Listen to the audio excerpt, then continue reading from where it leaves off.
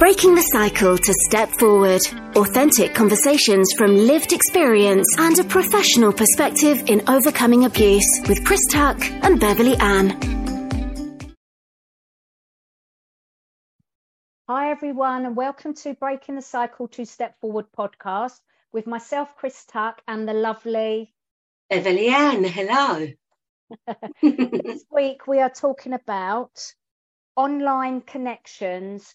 Are they safe? And this is episode number 43, Bev.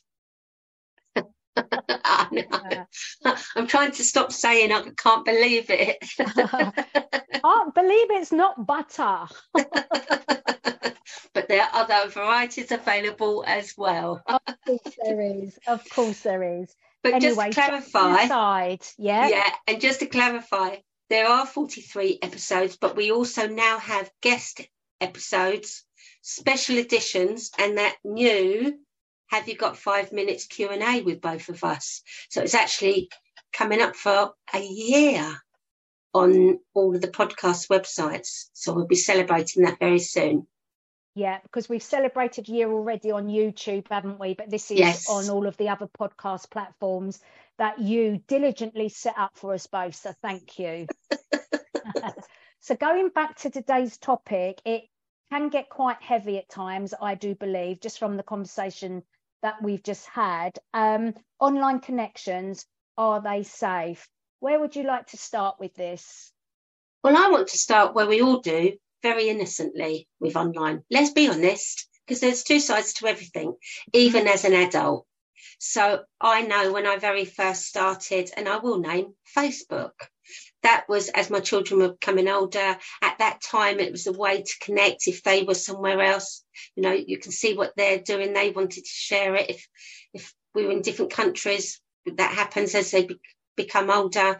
You can message each other, because that's before WhatsApp was really as prevalent as it is. So yes, there is a great side, and it's lovely to see friends that you haven't seen for years, you know, all of that. So absolutely, it's great. But even as adults, and we're talking about adults being consenting, being over the age of 18, we know, when we were talking about this, we get loads of, whether it's through business account or whether it's through personal, we get lots of people wanting to be our friends.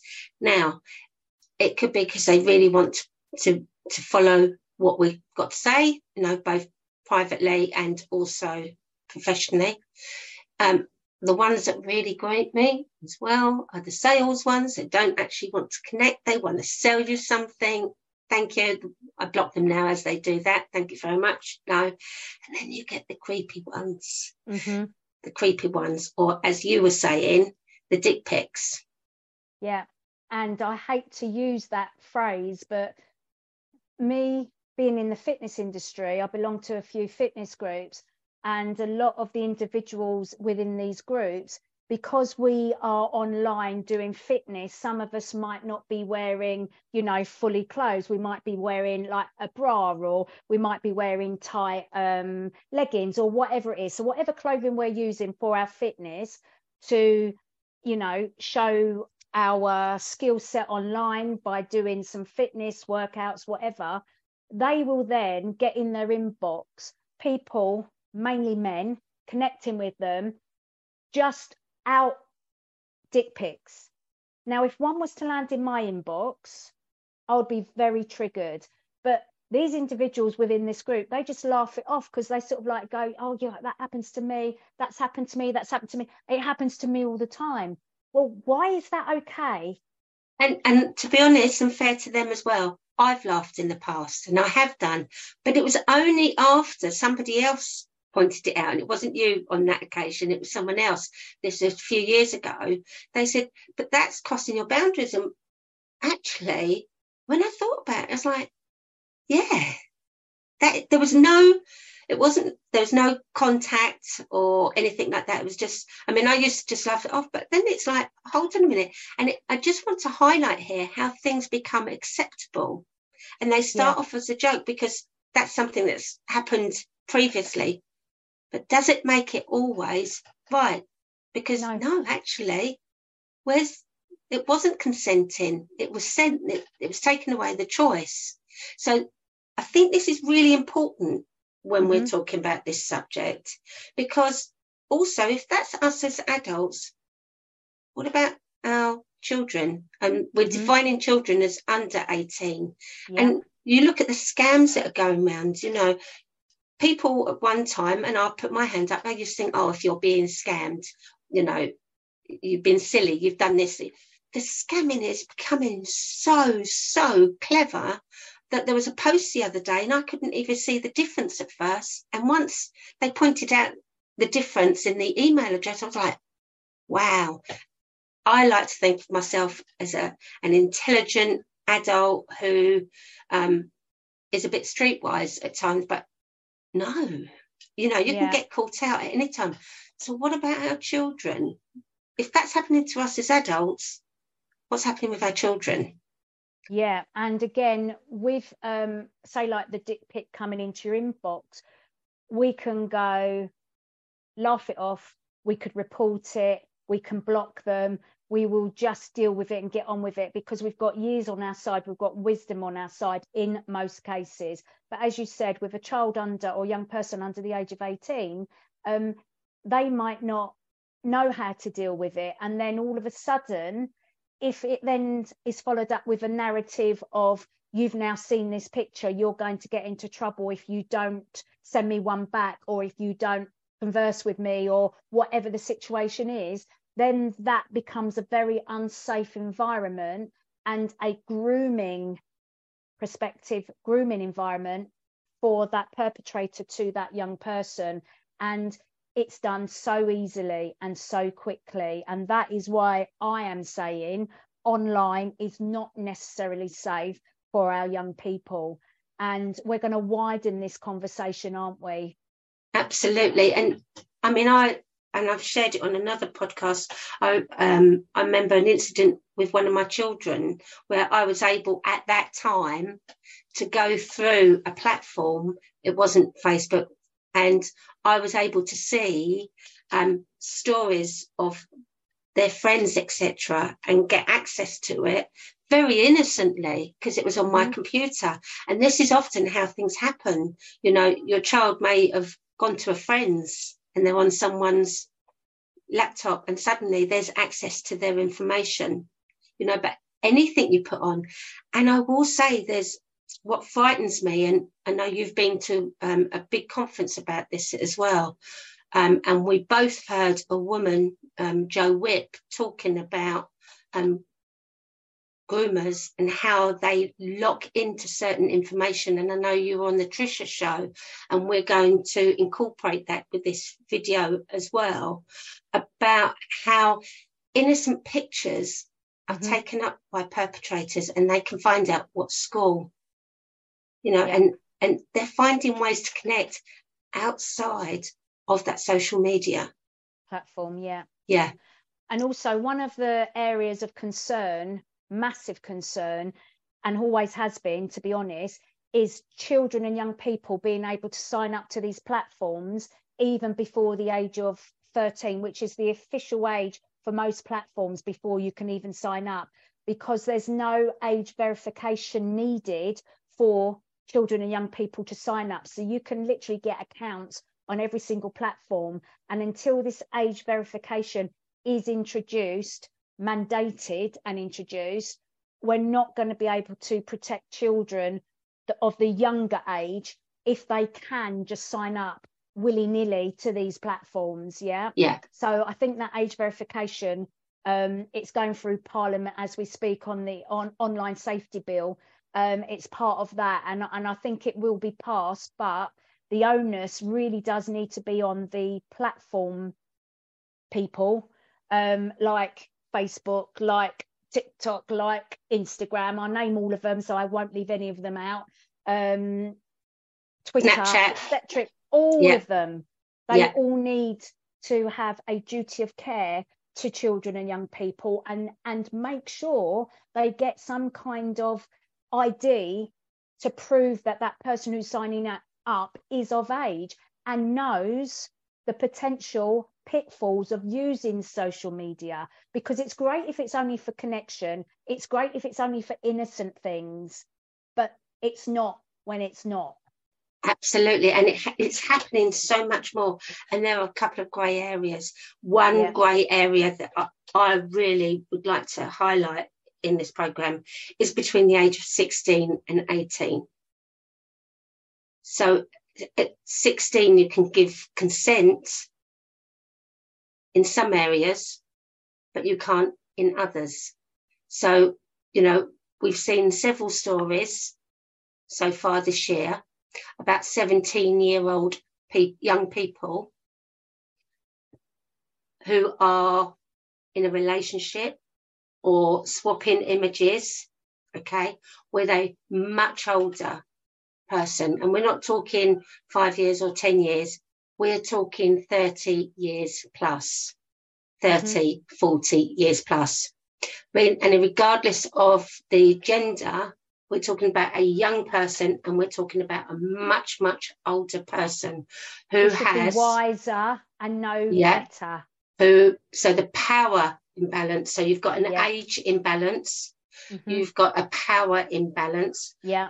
We're also talking, I want to be clear here as well, this doesn't just happen to famous people.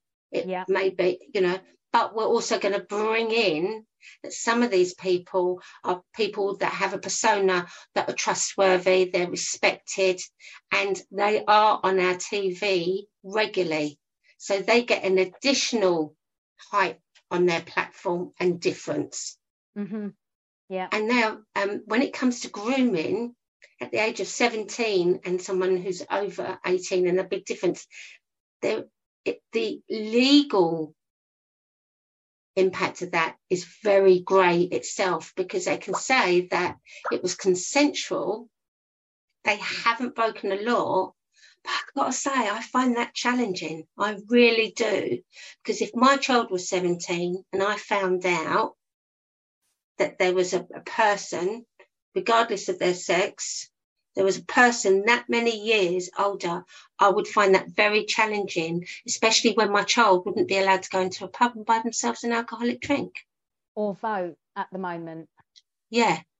But then it's taken that because that my child has said, but we're in love, and not realised how they're being groomed, it's not illegal.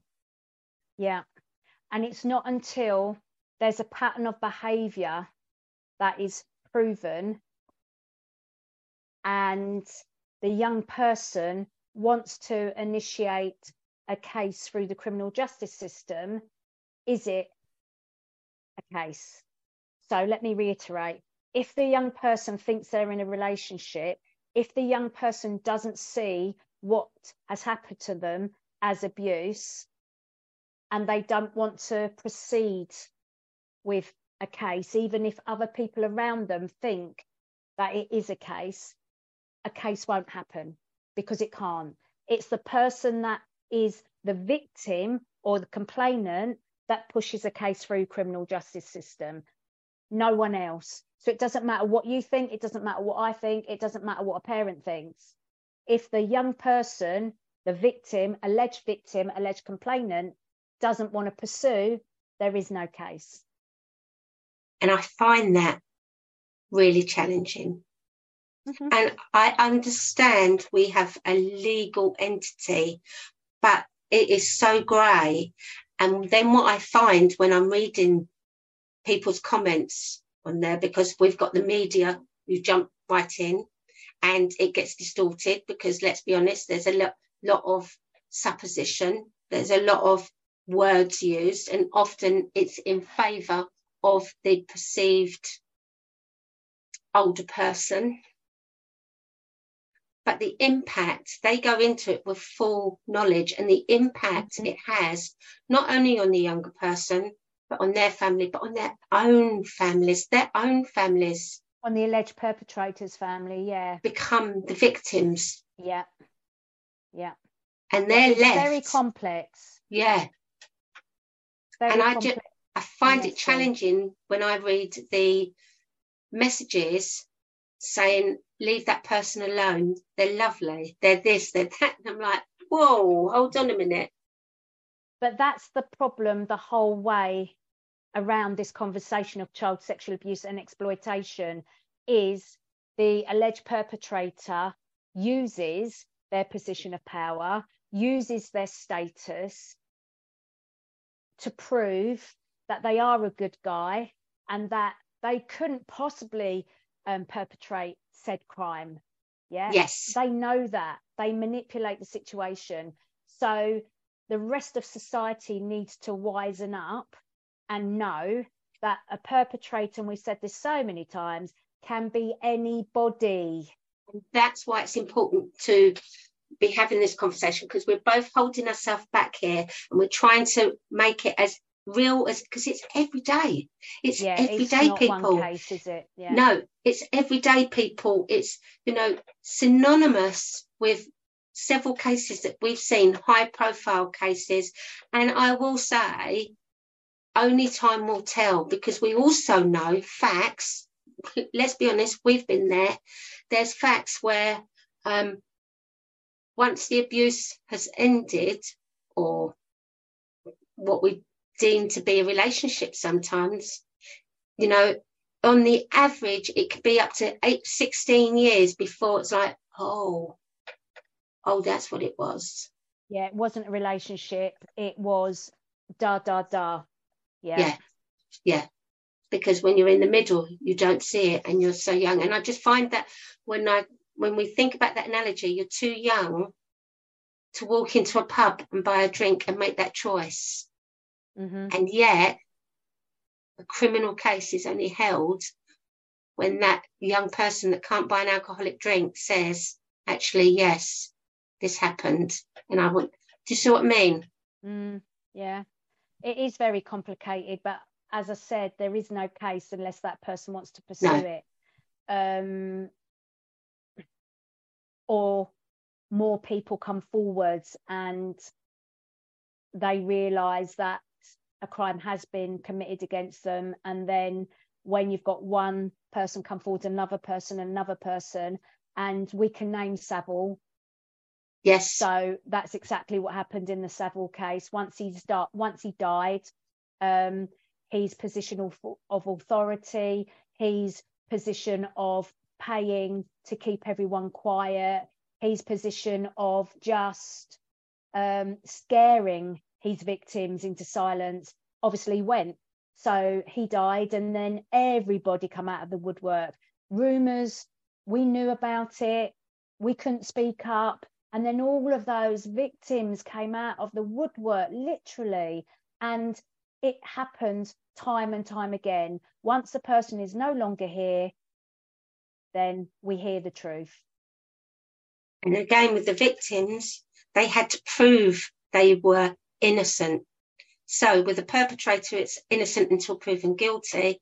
But as a victim, it's guilty until proven innocent. And we really need to change this perspective around. So that perspective is changing within the police force because of the Operation Soteria, Bluestone Soteria. It's because of the Casey review and everything we know about the police, all the different police forces going wrong, all of the stuff within not going right, and them not delivering a service that is robust and professional overall, all of the failings.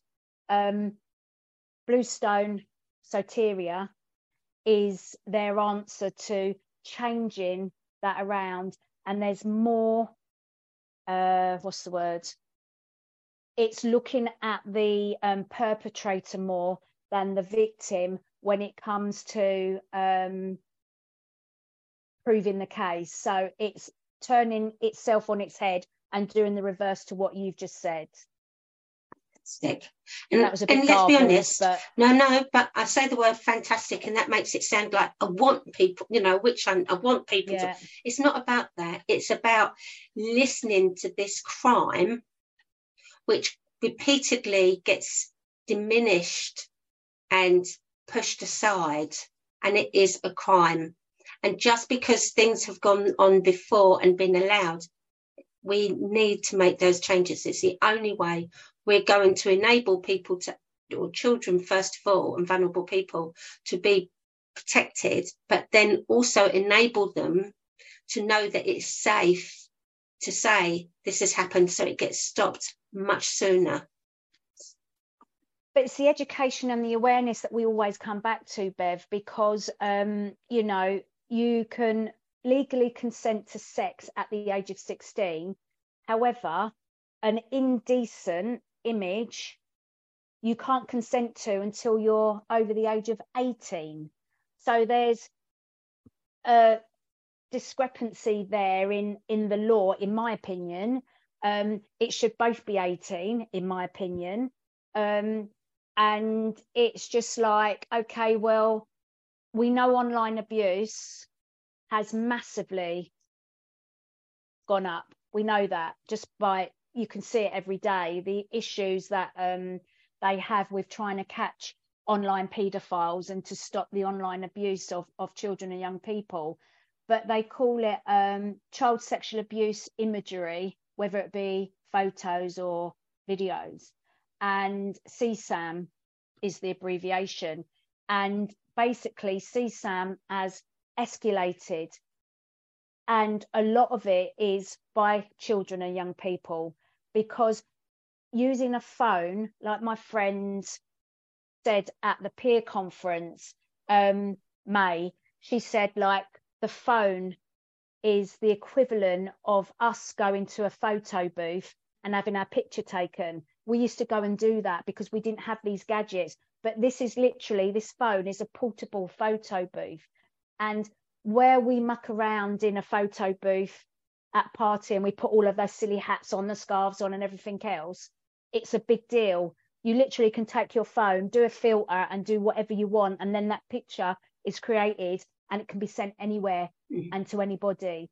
And that is, unfortunately, where online connections cannot be safe for everybody. If those pictures, say like I'm in a relationship with you and we're, I don't know, young, and I've sent you a picture, you could then share that picture anywhere and everywhere without my consent.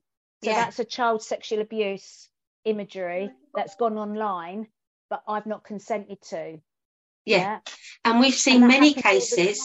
We've seen many cases where there's consenting adults where a relationship is broken down. And there's been revenge porn, they call it, don't they? And that's now illegal. That's illegal. So that's it. 2 consenting adults, that's illegal. Can't show it. Done. So we come back to children again, and suddenly it's different. It's a grey area, and it's like, why? Well, the law says no pictures under the age of 18. That's what it says, you know, of a nature of nudity, for example. But it doesn't stop children and young people sharing stuff in between themselves innocently. Very innocently. Example. And then, as you said, if a relationship breaks down or a perceived relationship breaks down, or if someone's in a bit of a bullying situation and that a picture gets into the wrong hands, it can be sent anywhere and everywhere. And that's the damage, because it's always online. It's very frightening for children and young people, I think, because they don't, even though it's so easy and so innocently done in most cases, it can become quite traumatic and an evil thing for them to be going through. Absolutely. You know, put yourself in that, you know what it's like at school being bullied. That's being bullied, but on an absolute other level. And I'm not taking away the impact of bullying. I know the impact of bullying as well myself, but that's another level. But you've spoken this year at the Peer 23 conference. You also spoke on the Trish programme, of which we're going to include that into this video, and it will be also on the audio. And although we don't like to cut, we will be cutting that in. So We'll be putting the video in as of now. Yeah. And then, now we're back from the video. Tell me about your thoughts about being on the Trish programme and also speaking at the Peer 23 conference. Okay, so on the Trisha Goddard programme, when they called me last weekend, obviously this is going to be a few weeks in advance, basically she wanted me to talk about the impact on the victim, because I wasn't going to get into the actual situation because I don't know the facts. I'm not investigating the case. So I didn't want to get into the actual situation. But talking about the impact on the victim, if indeed that person sees themselves as a victim, I could talk about that to the cows come home, like you could. Yeah. So I thought, yeah, great. Get me on, fine. But Trisha, she asked me all sorts of questions, which really opened up the conversation around child sexual abuse and exploitation. And I was really thankful for her for doing that. But she also was trying to innocently take me down a path where I didn't want to go. So I had to think on my feet and take it back to where I felt comfortable speaking about my own knowledge and insight, because I don't like talking about stuff that I don't really know about. Yeah. So, and I've listened back to it, and I feel like I was able to present the facts around what I know and share with the listeners as a whole. So I was pleased to be on that. And at the peer conference, I was obviously there to listen to all of these professionals and academics from around the world about online child sexual abuse and exploitation. And it is frightening what they had to say. Absolutely. I'll get some stats and that together for another podcast. But the fact that I could speak on that program, at that event, about the impact and share that platform with May was really, really good, because it's just, you're using your lived experience to bring things to life. Because sometimes academia can be very, very boring, and it's like it needs the lived experience to really shine a light and to give that insight and to share what it's like to live with trauma on a day-to-day basis. So yeah, been very honoured really to have those platforms, and hope to get many more opportunities involved in the conversation. And coming back, the conversation is very much the headlines in just about every newspaper for the last couple of days is about this appalling abuse. The BBC, this is the BBC presenter at the centre of the sex picture scandal. It's alleged that this unnamed person gave up to a total of something like £35,000 to a young person to send revealing pictures. The mother of this person said they went to the BBC and begged them to just get this person to stop. They did not, and therefore that's why they went to the newspapers. The Sun says they have a sworn affidavit for the parent, who did not receive any payment for this. So it wasn't that at all, did not, just desperate for this to stop, because apparently the money was going to fund this child, were a child at the beginning, 17, now age 20, fund the child's crack cocaine addiction. And as you heard in the breaking news earlier today, the Culture Secretary is going to have a meeting, may well be at that meeting with the BBC, finding out what they have actually done, what they are doing and what have you, because there's all sorts of reports like this person that has been accused was seen at a drinks party after it was May 17th, I think the mother said she went to the BBC, and it's claimed that this person was seen hobnobbing with bigwigs at the BBC after that. So that's all. We don't know all of that. What we have what we have from the Sun, and that's about it. As you also heard, all sorts of people's names being dragged into this, and as our guests have said, and as you may have heard on the news, do not spread, share, retweet any names, because we've got people like people at the BBC, males, coming out and saying it wasn't me. You can be done and should be done for libel if you do that. So I want to talk to the effect of all this, because while we're having this discussion, it will affect a lot of people who've been in similar situations. Joining me now is Chris Tuck, who's a child sex abuse activist. Chris, thank you so much for joining me today. I first do want to acknowledge that this whole issue, and seeing it on every newspaper headline, is going to be triggering for a lot of people. Would I be right in saying that? Absolutely, Tricia. Absolutely. Anything like this that comes up in the news, and it does come up on a very regular basis, almost daily, will be triggering to a victim and survivor of sexual assault, sexual abuse, rape, whatever their situation is. It will be triggering for them. Because we often think of when we talk about sexual abuse or child sexual abuse, we often think of older male, very young child, that's it. But the nuances and the shades in between, would I be right in saying, because we have that misconception of that's what sexual abuse is, many people who are on the receiving end of sexual abuse don't see it like that. No, it's not sexual abuse. He really just likes me, because we don't spell out the many forms it can take. Absolutely. Education and awareness around this whole topic does need to improve, and it does need to hit the whole of society because of all of the nuances that you've explained.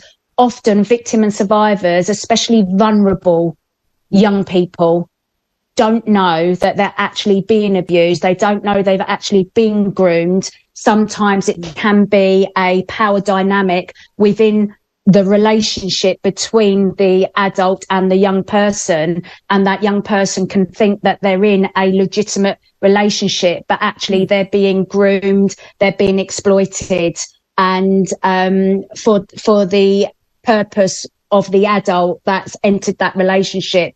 And the young person can obviously feel that, you know, everybody on the outside is against their relationship because they don't understand they're actually being abused and exploited. Now, you make such a good point there. Now, the word groomed, again, when people think of grooms, they think children being groomed. They think of gangs. I do think many newspaper headlines make us think that that's what grooming is, without talking about the subtlety of it. And therefore, a young person can miss those cues because they see it in literally in print, in black and white.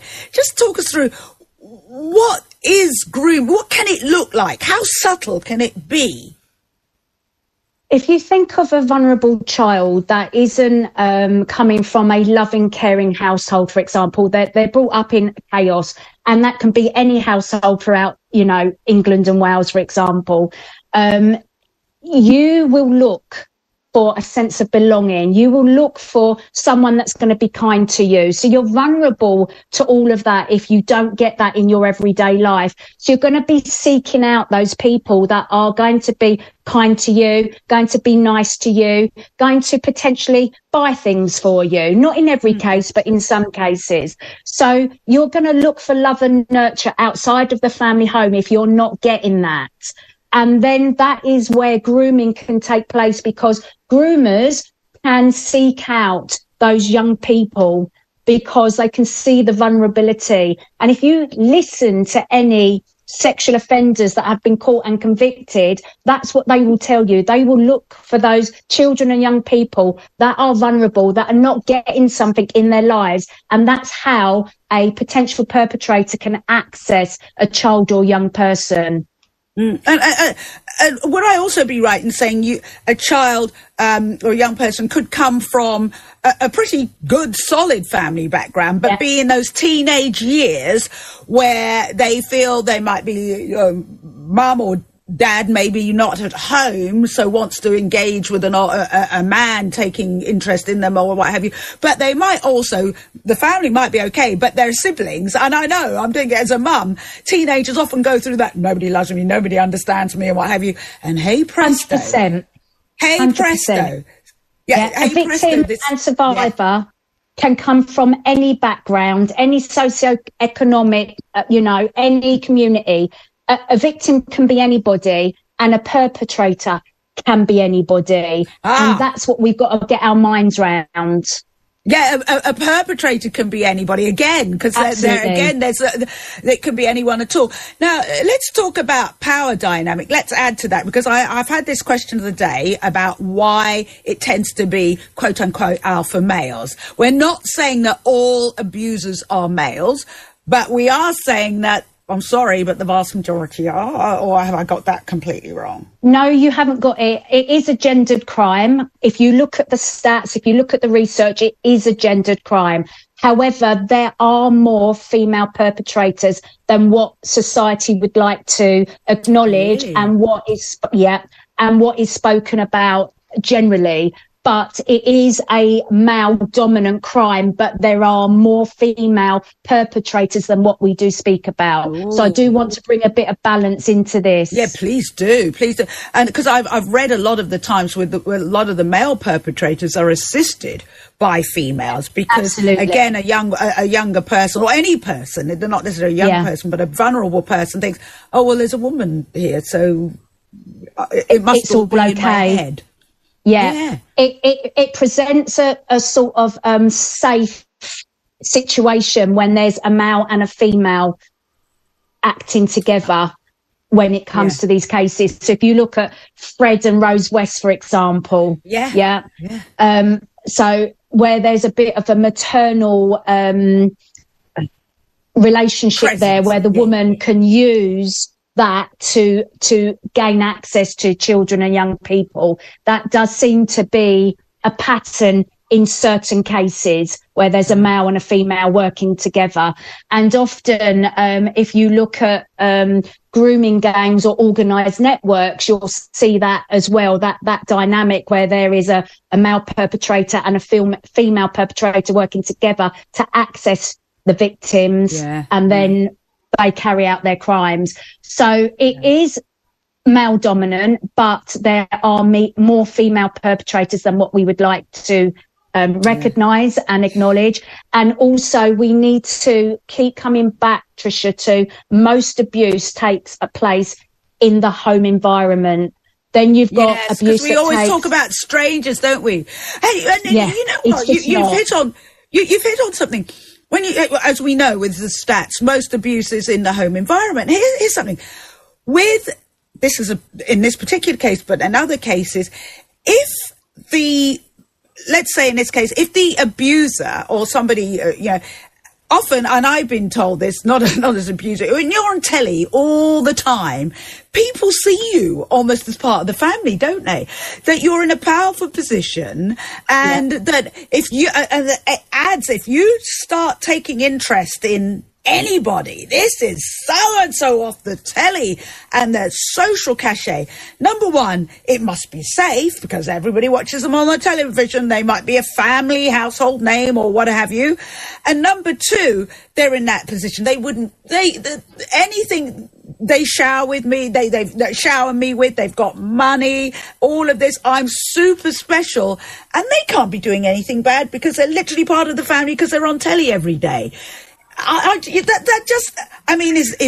Could that be what's going on in this situation? I think anyone can have their heads turned by someone that has got a big profile, whether they be on TV, in the media, or even the head of your community. Yeah, you could have your head turned by someone. So even think about the family dynamic. The head of the family has that position of power and control over the people around them.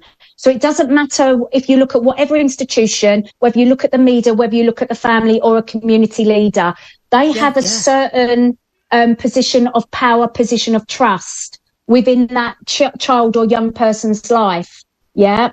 And that's what we've got to hook into, is that power dynamic. And often we're told, respect your elders. Or maybe if it's in an organisation and you're working your way up the ladder and you're getting help by someone that is higher up in their career, there is a power dynamic there that needs to be not exploited, and it needs to be understood by both parties, I think, in order for those people to protect themselves as well from nothing going wrong, or, you know, like another brilliant point, because we talk about educating people who are likely to be abused, but there are those grey areas, aren't they, of people in those positions that you've just talked about, not unwittingly, because everybody's like gathering around. I'm thinking with church elders as well. This has cropped up a lot all over the world, especially in the United States.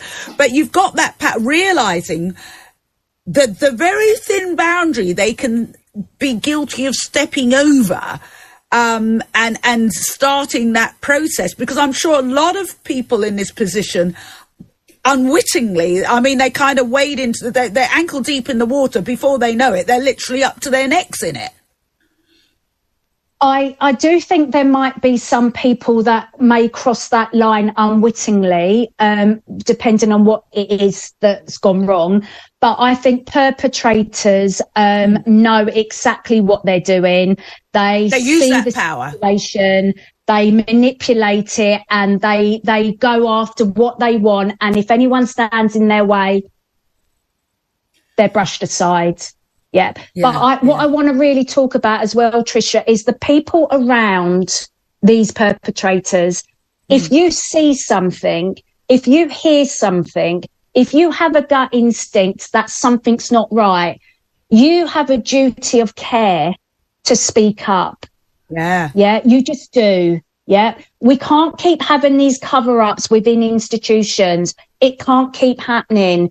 We always hear, oh, I heard a rumour. Well, I'm sorry, but rumour after rumour after rumour, there's going to be some fire to that. So can someone in a position of responsibility please check out the rumours and make sure there is no foundations to it? And if there are foundations to it, you're responsible for sorting that out. Yeah. And if there are no foundations to it, then make sure that everybody knows what the outcome is, so that people that are being accused of something that they're not responsible for, their names are not tarred and their reputations are not trashed.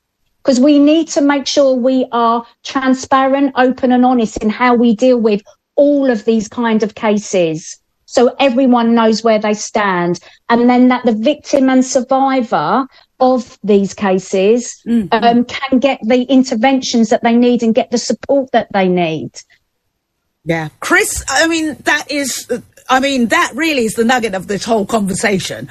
And I want to thank you so much for being here to articulate it so well. That's a really powerful message that I sincerely hope that our listeners and our viewers, hear and see and actually take on board. Chris. So, Chris, you've also had experience, not just by being a survivor, but also being a victim in a different way because of the actions of someone close to you, and they were actually convicted and as a perpetrator. And it was also Sarah Champion read out a statement from you about being a victim. And it's something we need to think about this, because often it's not considered. We consider the victim as being the victim with the actions of the abuse, but not about when you're the family, when you're related. Yeah, and they often refer to that as the knock within the police force. So especially if there's CSAM, child sexual abuse imagery, and it's been perpetrated by the man in the family, for example, the police then knock on the door of this household, and the partner or wife and the children of that alleged perpetrator know nothing about his crimes. Could be her crimes, but mostly his crimes. They then have to deal with the fallout of all of that. But you've experienced also being a victim of the actions and the consequences of a perpetrator yourself. Yeah, my dad was convicted when I was 10/11, and I knew what he'd done because I got told. I knew he was in prison for those crimes, but I didn't really understand what it meant until a child in the playground shouted out, "Your dad's a pedo," you know, and I just felt like this deep rush of shame. I just wanted the ground to open up and swallow me up. I just thought, what did he say? Did I hear him right? Did anyone else hear him? And I just remember going to hide. I just took myself off to the toilets, and I just thought, I just hope no one else knows what this boy said. And I lived with that shame for decades, and I've only just recently dealt with it in my therapy in the last, I would say, 2 years. Yeah. So it has deep ramifications. Absolutely. And you can talk about it there from someone that's been convicted. But when we're talking about the grooming issues that we were talking about earlier on, there's still that impact for the families that had no idea what's been going on. Absolutely. 100%. There's also, they receive, that they're still victims in a different way, but they also receive some horrible comments made against them sometimes, because it's like, you should have known. Yeah, and not only that, people that live in their locality, once they find out about the convicted sexual offender or that someone's been charged locally, the parents, and quite rightly I would do the same, will point fingers, and it's the non-offending members of that family that do become victims, but they're not recognised as victims in law at the moment. Yeah. But and that's where there's a victims bill that's changing for that. But going back to our first conversation as well, when we're talking about this grey area of online abuse, etc., and when we think of some high-profile cases that have come out this year, where it's been considered that the older person hasn't broken a law, the impact that has, even if the young person doesn't believe that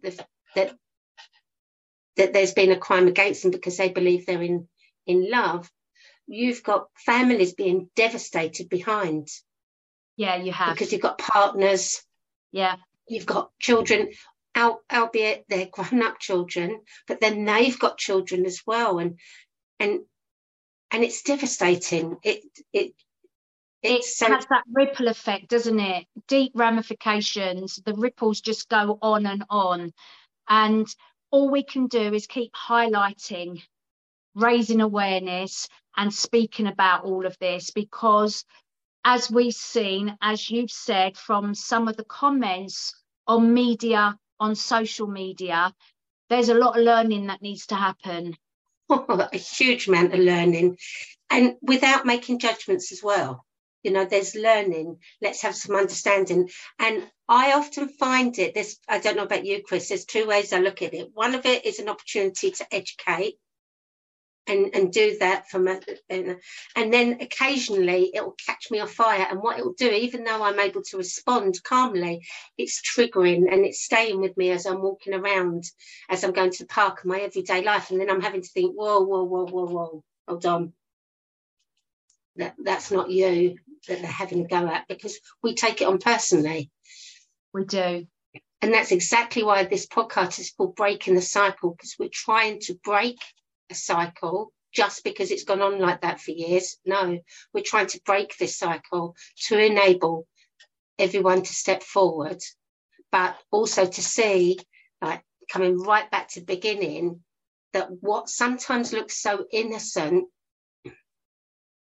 has its place and is innocent, but also let's have some awareness. Let's help our young people, think about young people as in our teenagers. They're trying to explore, they're trying to find out who they are. And when it's online like that, it really is challenging. So if you're listening to this podcast and you happen to be 16, 17, even 15, and you're not sure, ask someone. Email us even. Ask us. We'll give you some guidelines. Do you see what I mean? If someone's asking you to do something and you're not sure and you're a bit embarrassed, go and ask someone, even in safeguarding at school. It's and really I also important. want to say, Bev, on top of that, if you are in a situation and you're being threatened, you're being asked to do things that you don't want to do, and they're blackmailing you and saying you'll get into trouble for this, the matter of fact is you won't. Yeah, you need to make what they're doing to you end, and you'll only do that by speaking up and sharing what's going on for you with someone that can help you end what's going on. Yeah, silence will make it continue and make it worse. And consent isn't about the first time. Consent is continual. So even if you consented 1, 2, 3, 4 times and then think, no, this doesn't feel right now, that's when, you still have the right to change your consent. Yes, anytime. So, and also for any parents or adults that become aware of something, it's very easy. It's very easy to think, oh, but they're a lovely person, they would never do that. But if there's an imbalance of power and there's a question, hold on a minute, even if their intentions don't seem to be bad, who's safeguarding the younger person or the imbalance in that relationship? Yeah, and I just want to end by saying, if you see something, know something, have a gut instinct about something being wrong, it's your duty to speak up about it. And that leads on to mandatory reporting within institutions, which we'll come back and share on a completely different podcast, because it's a whole podcast in itself. But it then becomes law that if you know something, you need to report it on, so that institutions cannot lock anything down that they know about and not pass it out to be investigated, because they will be held accountable if and when mandatory reporting becomes law. Absolutely. So I think we've just about covered everything there, and we're going to add in some additional information. If anyone's got any questions, always email us, breakingthecycle2stepforward@gmail.com. And if anyone thinks we've got anything wrong in this podcast, we'd love to hear from you. We'd love to hear your views. And we are always open to learning. So if we've got something wrong, point it out to us and we will rectify it in the next podcast. Yeah. And that's why we like having these conversations. You and I don't always agree. We have different ways of looking at things. And that's what life is about. And we're not looking, as we've said many a time, we're not looking to witch hunt, but we go so far not to witch hunt that actually, I believe, we put people in danger. By not being there for them. Yeah. Breaking the cycle, 2 step forwards. Yes. And abusive relationships don't just happen with young people. They happen with consenting adults. They happen with adults of the same age as well, but that's not necessarily what we're highlighting today. Yeah. So we're not diminishing anyone's experience, but we're looking at an area that just seems to continually be overlooked and misunderstood. Yeah. All right then. Well, that brings today's podcast to an end, everyone. And I have nothing else to add. Beth, any last words? I would like to think that anybody who's listened to us today, please keep an open mind. We'd love to hear your thoughts. But most importantly, as ever, it's about self-care and just taking time to breathe and know that we're opening this conversation to raise awareness to both those who are victims or survivors, but also to those of you that haven't had that experience, but yet you really want to be able to understand so that you can support and prevent. So thank you very much for your time, and we will see you in the next episode. Bye for now, everyone. Bye-bye.